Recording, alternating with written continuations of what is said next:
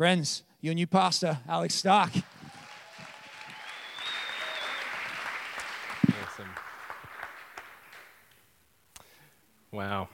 Check. How good. Thanks, Montana. That's wonderful. This is really surreal. And if you were to come up and touch me on the shoulder, give me a hug, you'd know this isn't a holograph. I'm really here. Kat's really here. We were zoomed in via live stream last week. Hands to the team for that, organising that. It's just so surreal to be here, to step in, to get to know you, to share life with you, to see what God does in our midst, and mostly just to spectate, right? To spectate what God does. There's a line from a famous novel that's always struck me, and I wonder if you know the line. It's from Charles Dickens' A Tale of Two Cities, and it begins and it says, "It was the best of times, and it was the worst of times." And he goes on, and he says, "It was the age of wisdom, it was the age of foolishness. It was the season of light, it was the season of darkness. It was the spring of hope, it was the winter of despair." And what's always struck me about this opening to a book is that it builds tension. You're asking, who's talking here? What's good, what's bad? Why are they able to witness it both? It builds tension, and I love tension because tension is what propels the biblical story forward. Tension is right through the scriptures. The story of the Bible is the story of a good God with a redeemed people, pushing back darkness both in their hearts and in the heavenly realms. That's the story of the Bible. It's a fight between good and evil. It's the story of God's kingdom of light, breaking into the kingdom of darkness and pushing across that darkness. It's God's kingdom.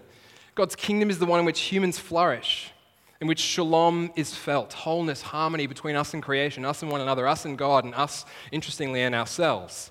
It's shalom, it's wholeness, it's flourishing. It's where people have a home. It's where orphans are adopted. That's God's kingdom. And the kingdom of darkness, by contrast, it's marked by death and decay and suffering and sin. And if you've lived 10 seconds in this life, you'll know the kingdom of darkness. Breaks into our worlds, breaks into our bodies, breaks into our relationships. That's the tension that the scriptures talk about. It's a story of tension. It's a cosmic battle. It's a battle between good and evil. And all of us, for better or worse, whether you're a human, whether you identify as Christian, whatever your story, we're caught up in the battle. All of us. And Paul today is going to tell us how to navigate it. To navigate spiritual warfare. Now, I'm going to be real. I was not so stoked when I found out that the first sermon I was preaching here in this family was on spiritual warfare.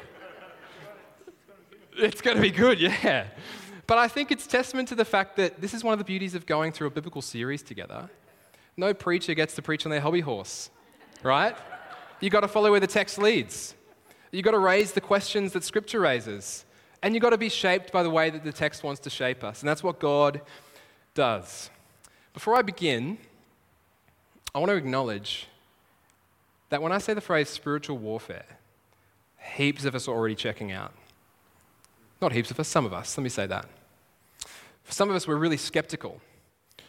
We want to say that spiritual things, they're sort of a thing of the past. It's what the primitive old people in the ancient world would have thought of. It's simple, it's primitive. And we're beyond that. We live in the secular Western world. We think that everything that's real, to be determined if it's real, for us to know it's real, we need to be able to see it, touch it, taste it, smell it, test it. That's how we think about what's true in this world. And so we hear the word spiritual warfare and we're like, look, man, I'm just too skeptical. You might have just walked off the street today. You might be a non-Christian. You might have any kind of background and you might think, I just can't entertain this possibility. All I want to say there is me too. I didn't grow up in a Christian home. You'll hear my story as time goes on, but I didn't grow up in a Christian home. I didn't have any framework for things that existed outside the material world. When I was 15, God radically interrupted my life, and I've been a Jesus follower ever since. And being part of being a Jesus follower means you grow to get accustomed to these ideas contained in the biblical story. Not just the ideas, but the realities themselves. So I want to say me too, but that doesn't need to be the end of your skeptical story. Others of you, when you hear the phrase spiritual warfare, you're getting way too excited. I thought there'd be that reaction. You might not know who you are, but your friends do. And your family definitely does. You love this topic. You're particularly infatuated with terms like authority, which is good. Sometimes you might let that devolve into thinking that in Jesus' name is like a wizardry spell that we put on the end of prayers. We do this, right? I'm not saying there's anything wrong with it. Jesus' name is powerful. But you get a bit too excited when we talk about spiritual warfare. Some of us, in short, we're overly excited. Others of us are overly skeptical. And I just want to encourage us before we get into these 3 points I want to make that with some words from C.S. Lewis. They'll be on the screen. He wrote a book called The Screw Tape Letters, and the premise of the book is that there's a senior demon coaching his junior demons in how to co-opt the lives of essentially Jesus followers. It's quite a profound meditation. It's imaginative, but it's profound. And in this book he says this. He says there's 2 equal and opposite errors into which our race can fall about the devils.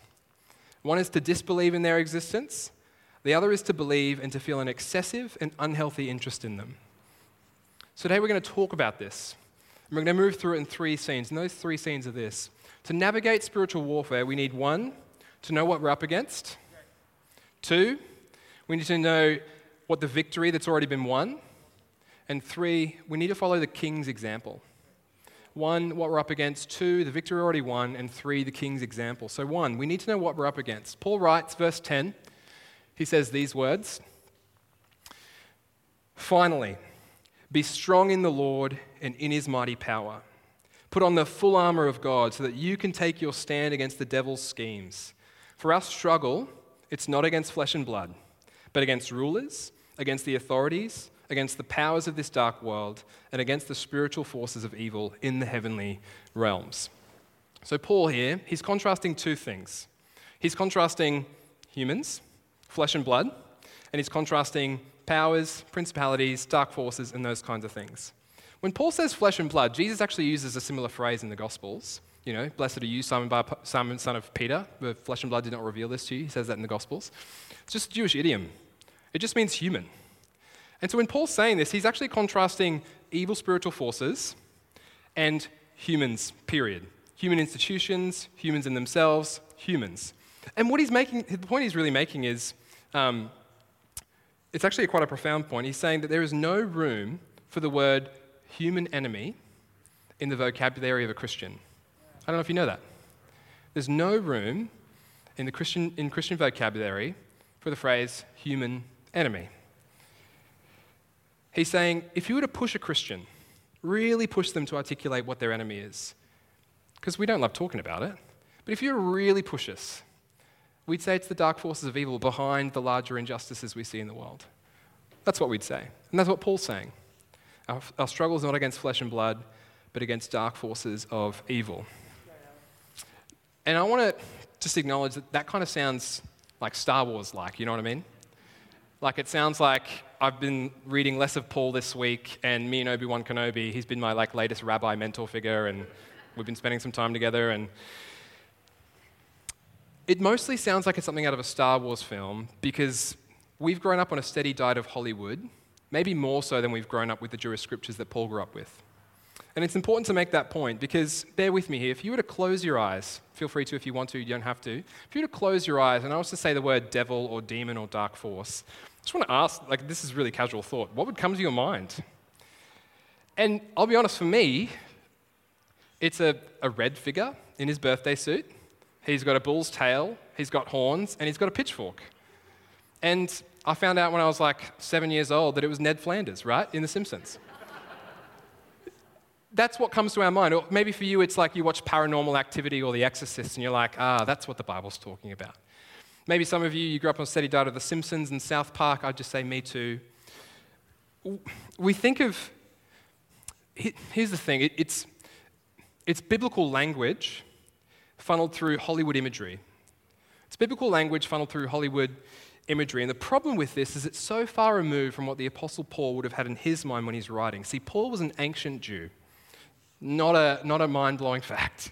Ancient Jew. And ancient Jews, dark powers, for them, they were the animating forces behind large-scale injustices in the world.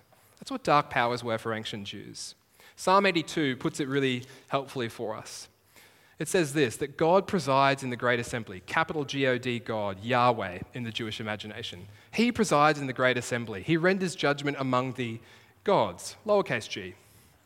And he says to them, how long will you defend the unjust and show partiality to the wicked? And God charges them and says, defend the weak and the fatherless. Uphold the cause of the poor and the oppressed. The picture is something like this, that Yahweh, the Jewish God, our God, he's the ultimate divine being in the universe. There's no one like him. He's sovereign, he's creator, he's redeemer, he's everything. But he's not the only divine being in the universe. And some divine beings, they've rebelled against their original mandate. Much like humans, that's Genesis 3. Much like humans, they've rebelled against their original vocation and calling to steward people into the good world that God would have us experience. And those divine beings, in the Jewish mindset, are the beings that animate the evil that we experience, particularly on a large scale. Now, what does this mean?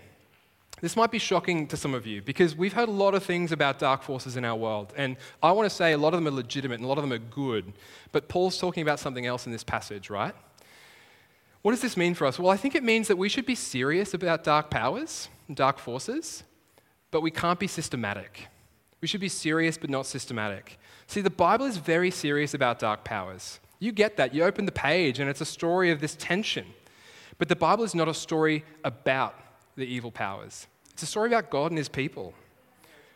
The biblical writers, they think of evil, corruption, sin, brokenness, death, decay as evidence of the dark powers. Large-scale injustices, economic or social oppression or exploitation, where there's racial and ethnic division in the world, where life feels crushing and shalom and human flourishing are far removed, there are the dark powers. And the Bible wants to argue that this isn't simply the result of a few naughty individuals. It's the alluring and corrupting and tempting work of the dark powers. So the Bible is very serious about dark powers, but it's not systematic. See, some Christians, they get really stoked about this stuff. Some Christians, they want to map out the family trees of Satan, right? We want to be like, where did he come from? What is he? What's he doing in the world? And the Bible doesn't answer all those questions. Like one of the big questions for me, I was a new Christian, I opened up Genesis, first page, chapter 1, great, second page, chapter 2, great. Page 3, there's a snake. And most Christians identify the snake with Satan. I think that's legitimate.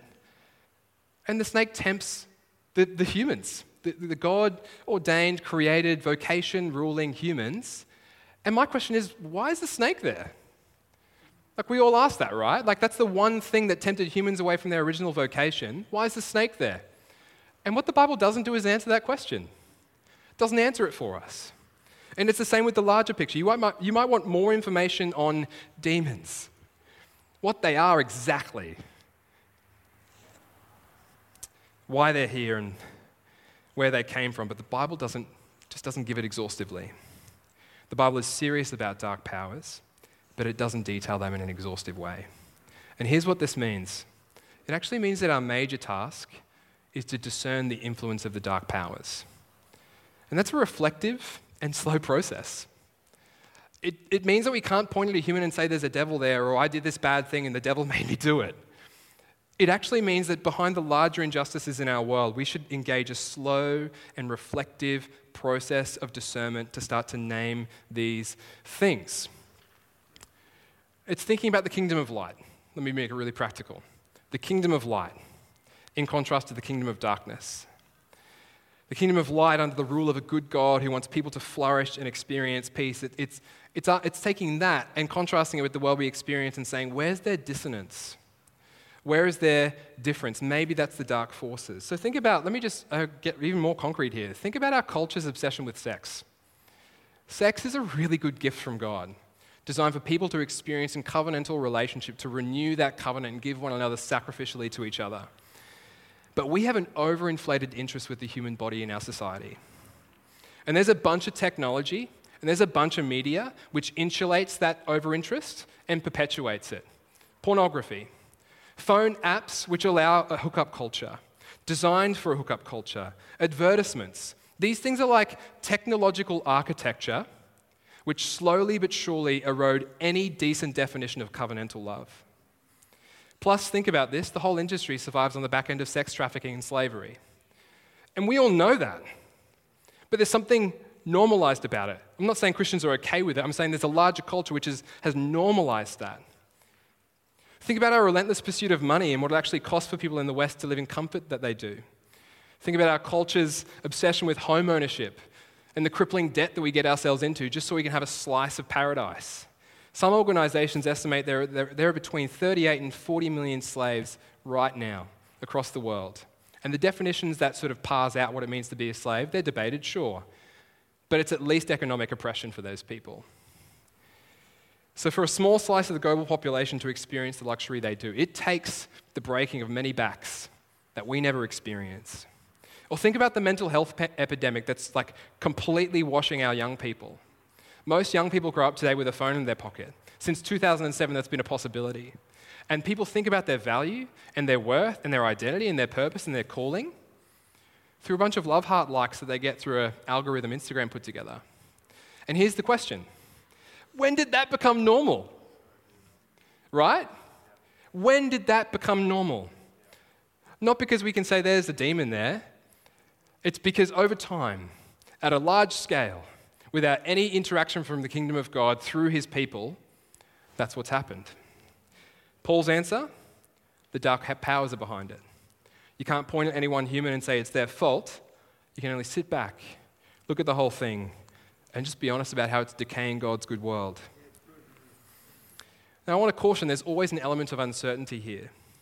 But what's the alternative? Particularly for the skeptics in the room. What's the alternative? Well, the alternative is that we never discern the dark powers, we turn a blind eye to them, and ultimately, that we wouldn't confront them. And this is why Kaiser Soze, he put it like this, it's a brilliant quote. He said, the greatest trick the devil ever pulled was convincing the world that he didn't exist. So here's what I want to say. What Paul says about the dark powers is much more real than the secular imagination would have you believe.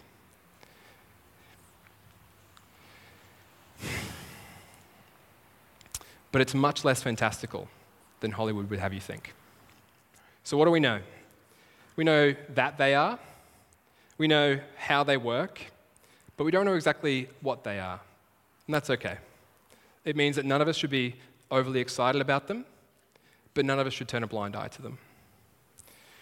We need to remember what victory has already been won. This is my second point. On the 6th of June, 1944, the Allied forces, they landed in Normandy.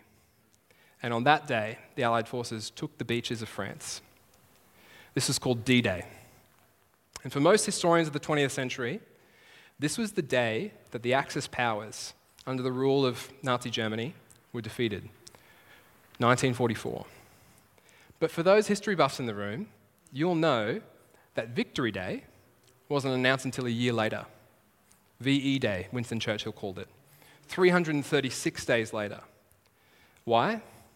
Well, because after D-Day, the Allied forces still had to fight a number of battles as they skirmished their way to the center of Berlin. D-Day was decisive enough to secure the outcome of Victory Day, but there was still work to be done. D-Day was decisive enough to secure the outcome of the victory to happen a year later, but there was still work to be done.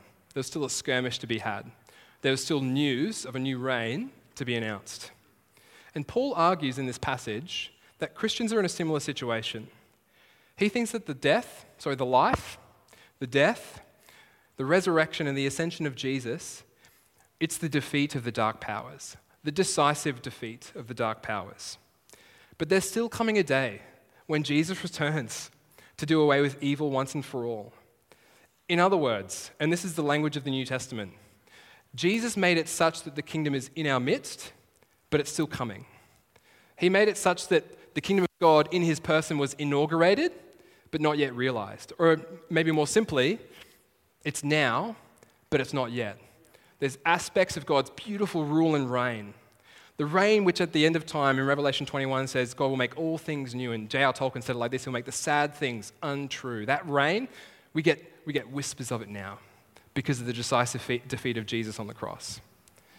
And there's coming a day when he comes to restore everything, do away with all evil, make everything new. and we live between those two poles. Which means, this is why Paul says to Christians, stand. He uses that word 4 times in the next 4 verses, and I think it's strange language. You know, if God's made this defeat, wouldn't he say, keep fighting? If God's got something for us to do, wouldn't he say, get proactive about it? Stand seems like quite a passive word. Let's unpack it for a second. He says, take your stand against the devil's schemes. Put on the full armor of God so that when the day of evil comes, you may be able to stand. Stand your ground. And after you've done everything to stand, stand firm then. Stand. Paul says stand. It seems passive, but it's actually warlike imagery. He's saying we need to hold our ground. He's saying what Jesus has done is so significant that we actually just need to hold our ground. We didn't need to advance anywhere. We certainly don't want to go back. We're holding our ground. Don't forfeit the decisive battle that's already been won. Which begs the question, it's the question I've got, what's the ground that God's already taken? Like, what is it? Is it spiritual? Is it physical? Is it me? Is it them? And the answer of the New Testament is that the ground that God's already taken is us. It's the church. That's Paul's argument throughout the whole book of Ephesians, that God has created in himself, through 2 parties that were otherwise irreconcilable, the church of Jesus Christ. We, let me put it in these strange terms, we are conquered people under King Jesus. Jesus is our new king. When empires would conquer a foreign territory in the ancient world, what they'd do is they'd construct a monument to their victory in the center of the town. Genesis 1 borrows from this idea, and so too does this illustrate well what I'm trying to say. That the monument in the center of the town would symbolize the rule and reign of the foreign king, who's now their ruler. It was sort of the equivalent of what a flag would be today. The monument symbolizes the rule and reign of the king and the ethos and the way of life of the kingdom. And here's the point that Paul's making throughout the whole book of Ephesians and by this particular word, stand. He's saying that the church, by virtue of being created by King Jesus, is God's monument to the world. And it means this, that we represent this. This represents God's rule and reign. Now, I don't know what you thought about when you were coming to church this afternoon, but I bet it wasn't this. Because when you realize the vision that God has for his people, to be an in-time representation of the good world that he's coming back to restore, that should completely change the way you think about what we're doing here. When Paul's writing, he's got a vision of God on mission to defeat the dark powers. And to help God do that, here's what he's not betting on. Take a look around at the walls. He's not betting on the walls of this church. When people think about church, they think it's the walls, they think it's the building. Again, other people think different things about church. They think usually it's the staff, right? It's the staff on team, that's what the church is. Paul's not betting on me. He's not betting on Michael or Calvin. He's not betting on anyone on staff to be the means by which he represents his beautiful rule and reign to a broken world. He's not betting on me. I want you to humor me for a second. And I want to take a seat. And I want you to look around at each other. Look at each other's faces.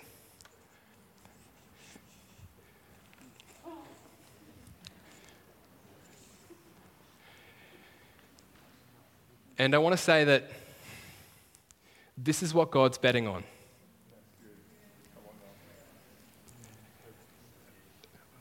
God's coming back to make all things new. And in the meantime, it's us who represent that beautiful and good and flourishing reign of Jesus. We are God's mission in the world. So 1, we need to know what the forces are. 2, what we're up against. 2, we need to understand the victory that's already been won. And 3, we need to know how to participate in that mission, which is the third point, to follow the King's example. In this series, we've been asking the question, and if this is your first time with us, great to have you. We've been asking the question, how then shall we live? It's a phrase borrowed from a writer named Francis Schaeffer, 20th century. And I want to wrap up this series and it's so awesome to be able to do so, filling that in with no ambiguity. Many of us know the acronym WWJD. Not many of us know where it comes from. It comes from a book written in 1896. Charles Sheldon wrote it, and it's called In His Steps, with the subtitle, What Would Jesus Do? And in the late 20th century, this acronym was popularized by a youth pastor in the States when I think she printed it on bracelets for people to wear as like a really great reminder. It's a wonderful phrase, wonderful acronym. What would Jesus do? What a profound thought reflection, right? But it's become a bit of like a cute like Christian guilt trip to get people to do chores that we don't want them, that probably don't want to do. So people use it like to get people to do stuff. So, Calvin, there's dishes there. Bro, what would Jesus do? And obviously Jesus would wash the dishes, right? Because well-domesticated human and like he lived a human life, and that's probably part of his story. And here's the thing. Asking what would Jesus do is a profoundly serious thing. And this passage shows us why. Paul writes, "Put on the full armour of God, with the belt of truth buckled around your waist, with the breastplate of righteousness in place. In addition to all this, and with your feet fitted with readiness that comes from the gospel of peace. In addition to all this, take up the shield of faith, with which you can extinguish the flaming arrows of the evil one. Take the helmet of salvation, the sword of the Spirit, which is the word of God, and pray in the Spirit on all occasions with all kinds of prayers and requests." Now, I've been thinking about this passage for a really long time, and I've come to realize that scholars, they're divided on how to interpret it. There are two major options, and I don't think they're exclusive. I actually think they marry well together, but you'll see which one I emphasize today. Some scholars, they say that Paul is either giving individuals here a list of virtues and practices that they can use to fend off individual temptation. Others say, on the other hand, that Paul is arguing that the communal church is participating in God's defeat of evil on a cosmic level. They're the two ways to interpret this passage. So on the one hand, the imagery is either of a devil on your shoulder, and this is how we fight off their temptation, sword of the Spirit, shield of faith, let's go. Or on the other hand, the imagery is that of the dark powers behind large-scale injustice. And this is how the people of God participate in their receding.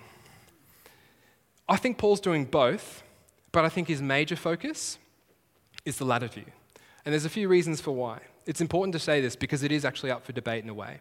One, Paul is writing in the plural. Every imperative you get on that screen, it's written to multiple people. It's not to the singular. So Paul's not saying you're an individual, here's how you do it. He's saying you're the church. You're made up of a body of people. Here's how you do it together. It's in the plural. Second, Paul is seeking to combat large-scale injustice and evil, not small-scale temptation in this passage. His main argument through the letter is that the church, as a community, is God's witness to the evil powers. He said that in Ephesians 1, 2, and 3. And finally, and this sort of seals it for me, and you really have to bear with me here, it's a bit more complex than I'd love it to be, but Paul here, he's borrowing language from the prophet Isaiah.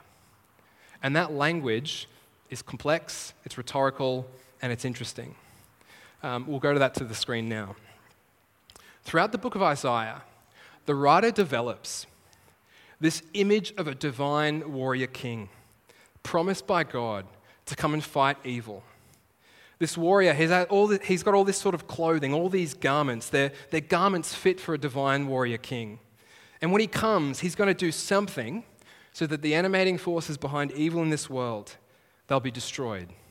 The divine beings that defend injustice in Psalm 82, they've got an expiry date, according to Isaiah. And Christians, we stake our life on the claim that Jesus of Nazareth is that divine warrior king. But he defeated the powers not through violence, but through sacrifice. He defeated the powers and overcame death not by holding on to life, but by giving up his life. He disarmed the weapons of the dark powers by cancelling our debt before God, so they have no claim against us. In other words, Jesus is the one who wore the garments foretold by Isaiah. The garments weren't literal, they weren't even metaphorical. What they were was unimportant. What mattered is the calling that the garments symbolized. So when Paul lists these items, he's not wanting us to focus on the individual things. He's wanting his readers to focus on the type of person you need to be to wear this armor. Let me put it to you like this. Imagine you've walked into a room, you're a common person, and you know that the city you're a part of is at war. And on the bed, you see a bunch of garments, items like this laid out, breastplate, and maybe it's called the breastplate of fire. And then you see like a belt, it's called the belt of water, and you walk in and someone says, put the warrior clothes on. Your first thought isn't to sit there and think about, what's this breastplate do? What's its secret power? Your second thought isn't to think, what's this belt do? What's its secret power? Your first thought is, I'm not a warrior. That's not my vocation. I'm just a common person. And when Paul does this, he's arguing that the armor symbolizes the calling that the church has been given. Paul's point is that there is a dark power behind the evil in this world, and God has shown us how to fight it in Jesus. He showed us in his life. The longed-for divine warrior king of Isaiah took on flesh in Jesus of Nazareth.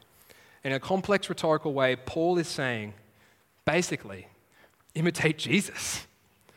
Follow Jesus.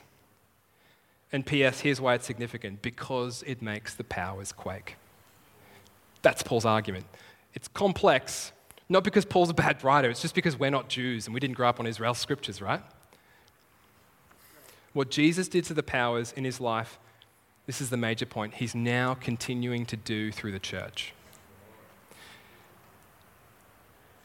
WWJD is the most cosmically significant question you could ask.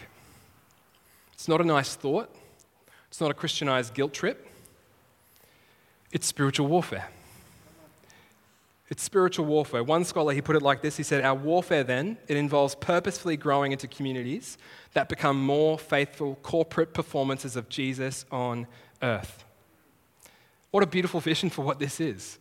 More faithful corporate performances of Jesus on earth. My friend Dan Patterson, in his latest book, Questioning Christianity, he helps us think about why the life of Jesus and imitating him is good news. Let me read some of his words. He said, everywhere he went, Jesus preached about the coming kingdom of God and how to live now as though God had once again become king. To a world divided by rampant tribalism, Jesus said to love our enemies and pray for our persecutors. To a culture full of hypocritical performers, Jesus said we should humbly seek God in secret. To a people who sought earthly power and position, Jesus said that true greatness means not to be served, but to serve, stooping down to embrace the humblest station. He taught that humans should steer from violence, flee from temptation, and give without measure. When Jesus spoke, his words carried an inscrutable wisdom, an unparalleled authority, such that his critics were silenced and the crowds were awestruck. Bear with me. Jesus' sublime teaching was matched only by the singular caliber of his life. He put flesh on his words, living his whole existence as one continuous sermon. Each encounter recorded in the Gospels serves as a muse to imagine how different the world would be if we followed God's wisdom and were animated by God's presence. To the bewilderment of the elite and the establishment, Jesus flipped the social ladder by embracing the ostracized, marginalized, and forgotten. He validated the voices and vocation of women and dignified children by holding them up as examples. With a moral genius never before seen, somehow the holiest man who ever lived, without giving an inch toward evil, became a magnet for criminals, sinners, and outcasts. Anyone who'd been written off as a damaged good or not eligible for social standing seemed a prime candidate for Jesus' motley crew of disciples. And here's what I want to say. Imagine a community of people doing that. Being that kind of person to a broken world. That's our spiritual battle. That's what Paul's asking us to do. So here's the question. How then should we live? This is why I took this role here. The vision of this church is something that I can wake up for every day. More people, more like Jesus. And Paul is saying that if we step into that vocation as a community of people, that's going to be good news for the world. It's going to bring glory to God, and it's going to be joy for us. Because God's kingdom of light, where humans flourish, where we take ground against the darkness, not against people, because we don't have a vocabulary where humans are our enemies, but against the dark forces of evil in this world, with costly love and sacrifice. That's our spiritual warfare. And that's how we participate in God's mission to the world. So what does this mean? And I just want to invite the band back up as I ask this question. What does this mean? Well, the question this entire passage raises, particularly given the imagery it uses, It's a question of allegiance. If Jesus is king and the way of his kingdom is the cross, it's a question of allegiance. In other words, it's a question of who do you serve? And the Bible just assumes that we all serve someone. We all serve something. It might be an idea, might be an ideology, might be someone you're obsessed with, might be anything. But we all serve something. We all give our allegiance over to something. And so as I close, I just want to ask you, who do you serve today? Who do you serve? Jesus is the only king I know who welcomes sinners. Jesus is the only king I know who doesn't just forgive their debt, but gives them a new life. Turns them around, new heart, new start, fresh into the world to be a blessing. Jesus is the only king I think who's worth giving his allegiance to. And so as we round out this series and we talk about how doing what Jesus did, sacrificial love, humility, all those things, I want to raise this question to you. And so I just want to invite you to close your eyes, everyone in this room. And I want to invite those, maybe you've never given your allegiance to Jesus. Maybe you've never said, sorry for the way that I've lived my life, sorry for being allegiant to anything and everything other than you. And I want to invite you now to do what the Bible calls repentance, to turn away and to step in line with the King. Both the King of our hearts as Christians, but also too the King of the cosmos, ruling and reigning. And so if that's you, if you want to give your allegiance to Jesus for the first time, maybe not even knowing all the facts, what does this look like, how do I do it, we'll work that out. But if you want to give your allegiance to Jesus for the first time, I just want to invite you to stand. Wherever you are, please stand. If you've never bent the knee to Jesus, if you've never come home to the Father who loves you, if you've never met the King, the only one I know who welcomes sinners, I want to invite you just to stand. So if that's you, please stand now.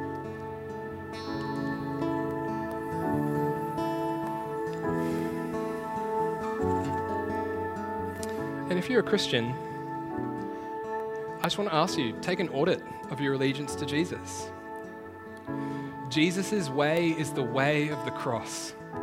Self-sacrifice, self-denial, love for the sake of the world. So I want to ask you, how's that going? And do you need a fresh wind of the Holy Spirit to pour out in you, to make you more like Him? If that's you, I want to ask you to stand. If you need a fresh wind of the Holy Spirit to pour into your life, if you want to respond and say, Jesus, I want to bend the knee by standing now, recognizing that I need you. Because self-sacrifice, that's a high call. I can't do it on my own. Thank you for those that are standing so far. I want to just open up another minute for those that want to respond in this way. A few more people are standing. Thank you, everyone. Last little opportunity. I'll pray for all of us, but I'll particularly pray for those that are standing. Jesus is calling. He's calling you to His way for the sake of the world and His glory. Let me pray. Heavenly Father, Lord, we lament the brokenness of this world. And we recognize that it's not simple enough to say that there's a few naughty individuals. It's not simple enough to say that institutions are corrupt. There's something else going on, and we just recognize that, God. And we just say, come soon, Jesus. Come soon to renew all things. And in the meantime, Lord, I want to lift up my brothers and sisters standing right now before you and pray, Lord, that you would make us faithful witnesses to King Jesus, that we would embody in our person the sacrificial love, the humility, the service, the self-denial, all the things that make up the life of the King we serve. I pray that you'd work them into our bones and out through us into the world. And so, Father, I pray, pour out your Holy Spirit now. Pour it out in this church. Would this be the battle that we fight? Fighting against who we are and who we're not to become more like the King who calls us to self-sacrifice. And so, Holy Spirit, we pray, come. For it's in Jesus' name that we pray. Amen.